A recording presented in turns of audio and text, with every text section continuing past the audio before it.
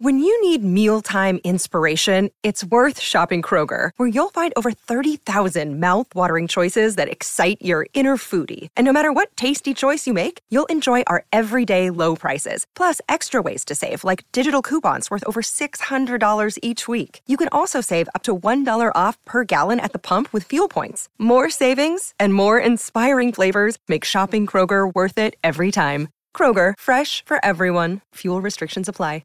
All right, let's get into business. The FIFA World Cup this morning. Brazil, unbelievable, 4-1 against South Korea. All 4 Brazilian goals were scored in the first half. That's the first time they've done that since 1954. They had the foot on the gas for the first half. They took it off for the second, but throughout the first 45 minutes, it was Brazil at their best. Cleared off by Kim Jong-gwon. Neymar bounces the ball off his head 2-3 times. In fact, it was Richarlison.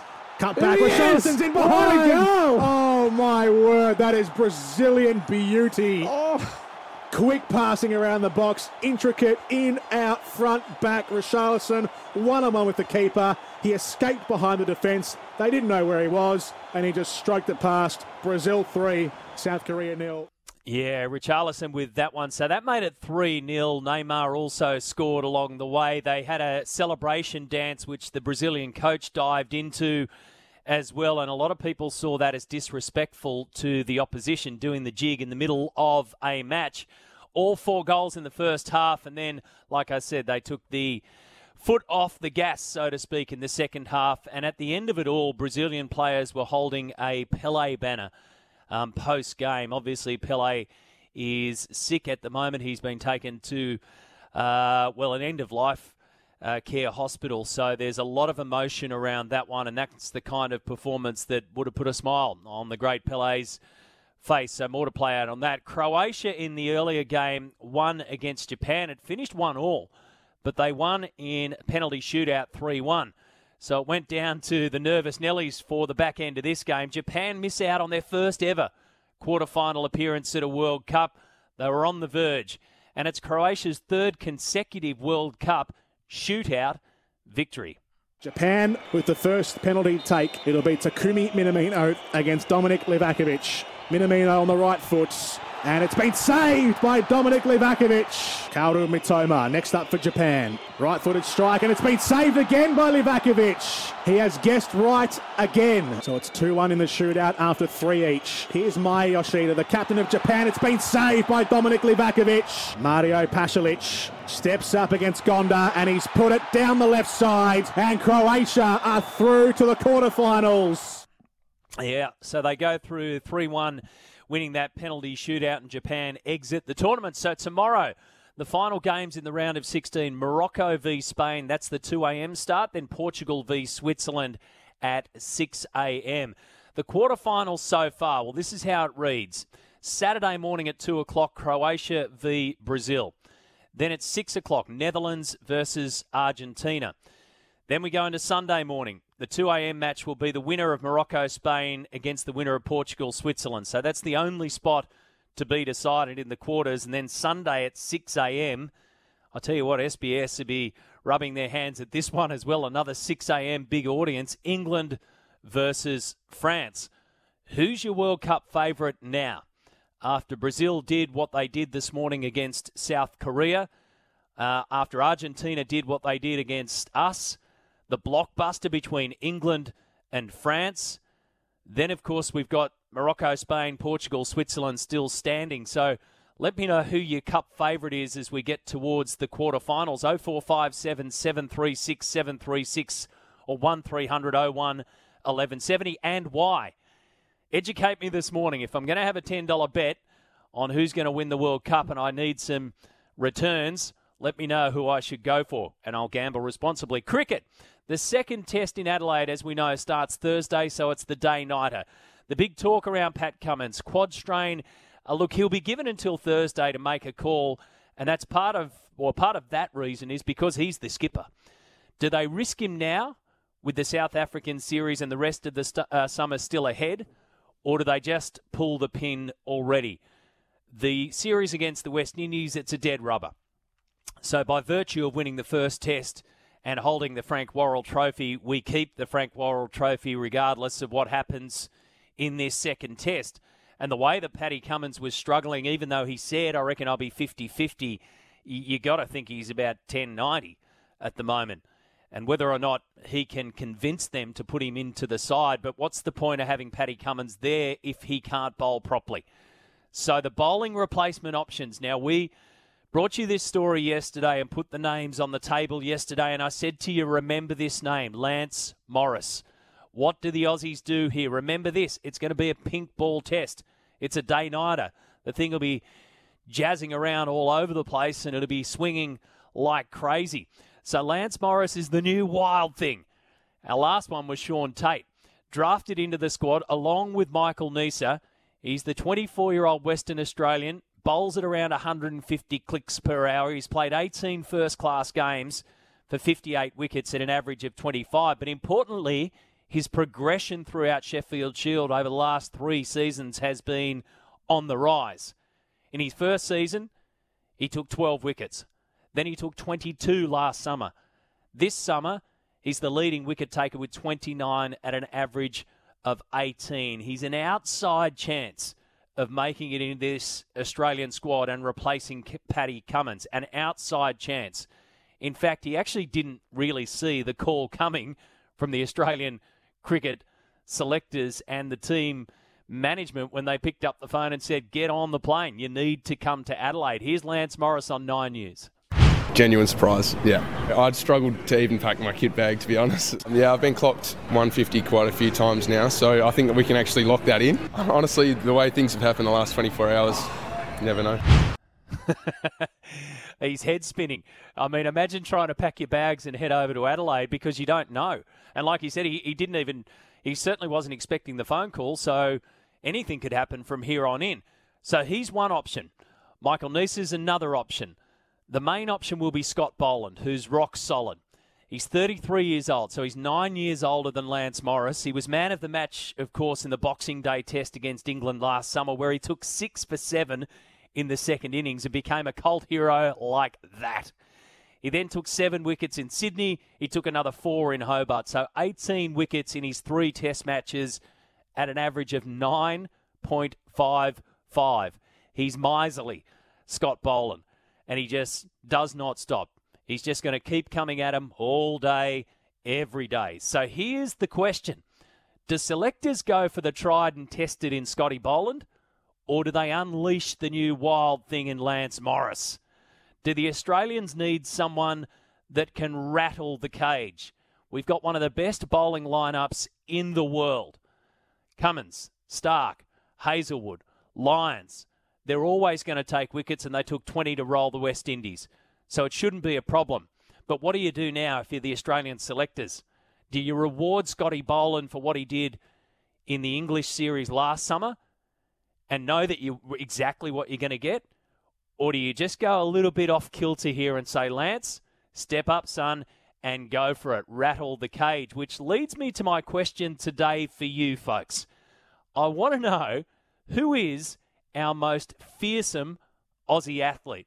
If he's coming in at 150 Ks an hour and they haven't seen much of him, regardless of how much cricket they've played and their history, etc., somebody's going to be scared. Let's face it. So if they're going to unleash the wild thing, someone that can rattle the cage, somebody who's a fearsome Aussie athlete, why don't we go down memory lane and let me know our most fearsome Australian athletes, any sport. I mean, obviously we can start with cricket. Binger, Brett Lee. No way in the world would you step in front of him. Piers Morgan looked like an absolute idiot when he did and almost ended up in the back of an ambulance. And he's no cricketer. Now, there are plenty of cricketers who've stood in front of Brett Lee and gone, no thanks, I don't want to be part of that. Mitchell Johnson? Well, there were plenty of English who didn't want to be part of that. In fact, one of them jumped on the plane and went home. He terrorised England in 2013. Talk about fearsome. Jeff Thompson. He's called for Lance Morris to get in. He used to bowl at 160 kilometres per hour. Talk about the fear factor for Tomo. And then we go into other sports. Rugby league. Who's your most fearsome rugby league player? The Axe. Used to cut him in half. Les Boyd. Well, not everything was above board there on that one, obviously, but certainly fearsome. The Chief. You know, his battles with Spud Then you got cement David Gillespie. I mean, outside of our circles, Adrian Morley. Easily one of the most feared athletes in rugby league. And I think of somebody like, our boxers in particular, Jeff the Hitman Harding, Jeff Fennick, obviously. Rob Whittaker scares the pants off me. I mean, he's in the UFC circles. This guy's tough as nuts. So who's our most fearsome Australian athlete? Let's have some fun with that one this morning. 1300 01 1170 is the open line. If you'd like to jump on that and let me know who and why, and you're the best caller, Tommy will dig in, get you a Signet power bank, and we'll get it on its way out to you. Or you can text 0457 736 736. And still on cricket, England's win for the ages in Rawalpindi against Pakistan is something to behold. They won by 74 runs after declaring at tea on the second last day. So they set Pakistan 343 to win in 4 sessions. They needed 10 wickets. Pakistan needed 343 in 4 sessions on a road. I mean, clearly it was a road. When I run through the scores, you'll see how many runs were scored on this Rawalpindi pitch. So the light's fading. It goes down to the wire. They decided to keep the old ball before switching to the new one really late. Extraordinary scenes as they all crowded around the pitch. And here's how it unfolded, with England getting a win for the ages. Oh, close to going back onto his stumps. England have used up a review. Impact is in line, Joel, and it's hitting the wickets. England have their 6th wicket and they will be into the bowlers. Game on. Oh, has it carried? I think it has carried. What a catch. 2 in 2 overs. Brilliant catch. Brilliant work from England. Oh, brilliant from Pope. Quite brilliant down the leg side. Tickle down the leg side off the glove. Pope moves to his left and pulls off a stunner. Oh, out surely. Yeah, given. Anderson again. 4 for Anderson. 9 for England. They are 1 wicket away. Oh, close. Very close. Given. Given, I'm sure he'll review, but given. England have won this test match. Just incredible. Absolute. And you know what? We're talking about fearsome athletes this morning. Well, this team at the moment doesn't fear anybody or anything. The scorecard at the end of it, England 657 and 7 declared for 264. Pakistan 579 and 268.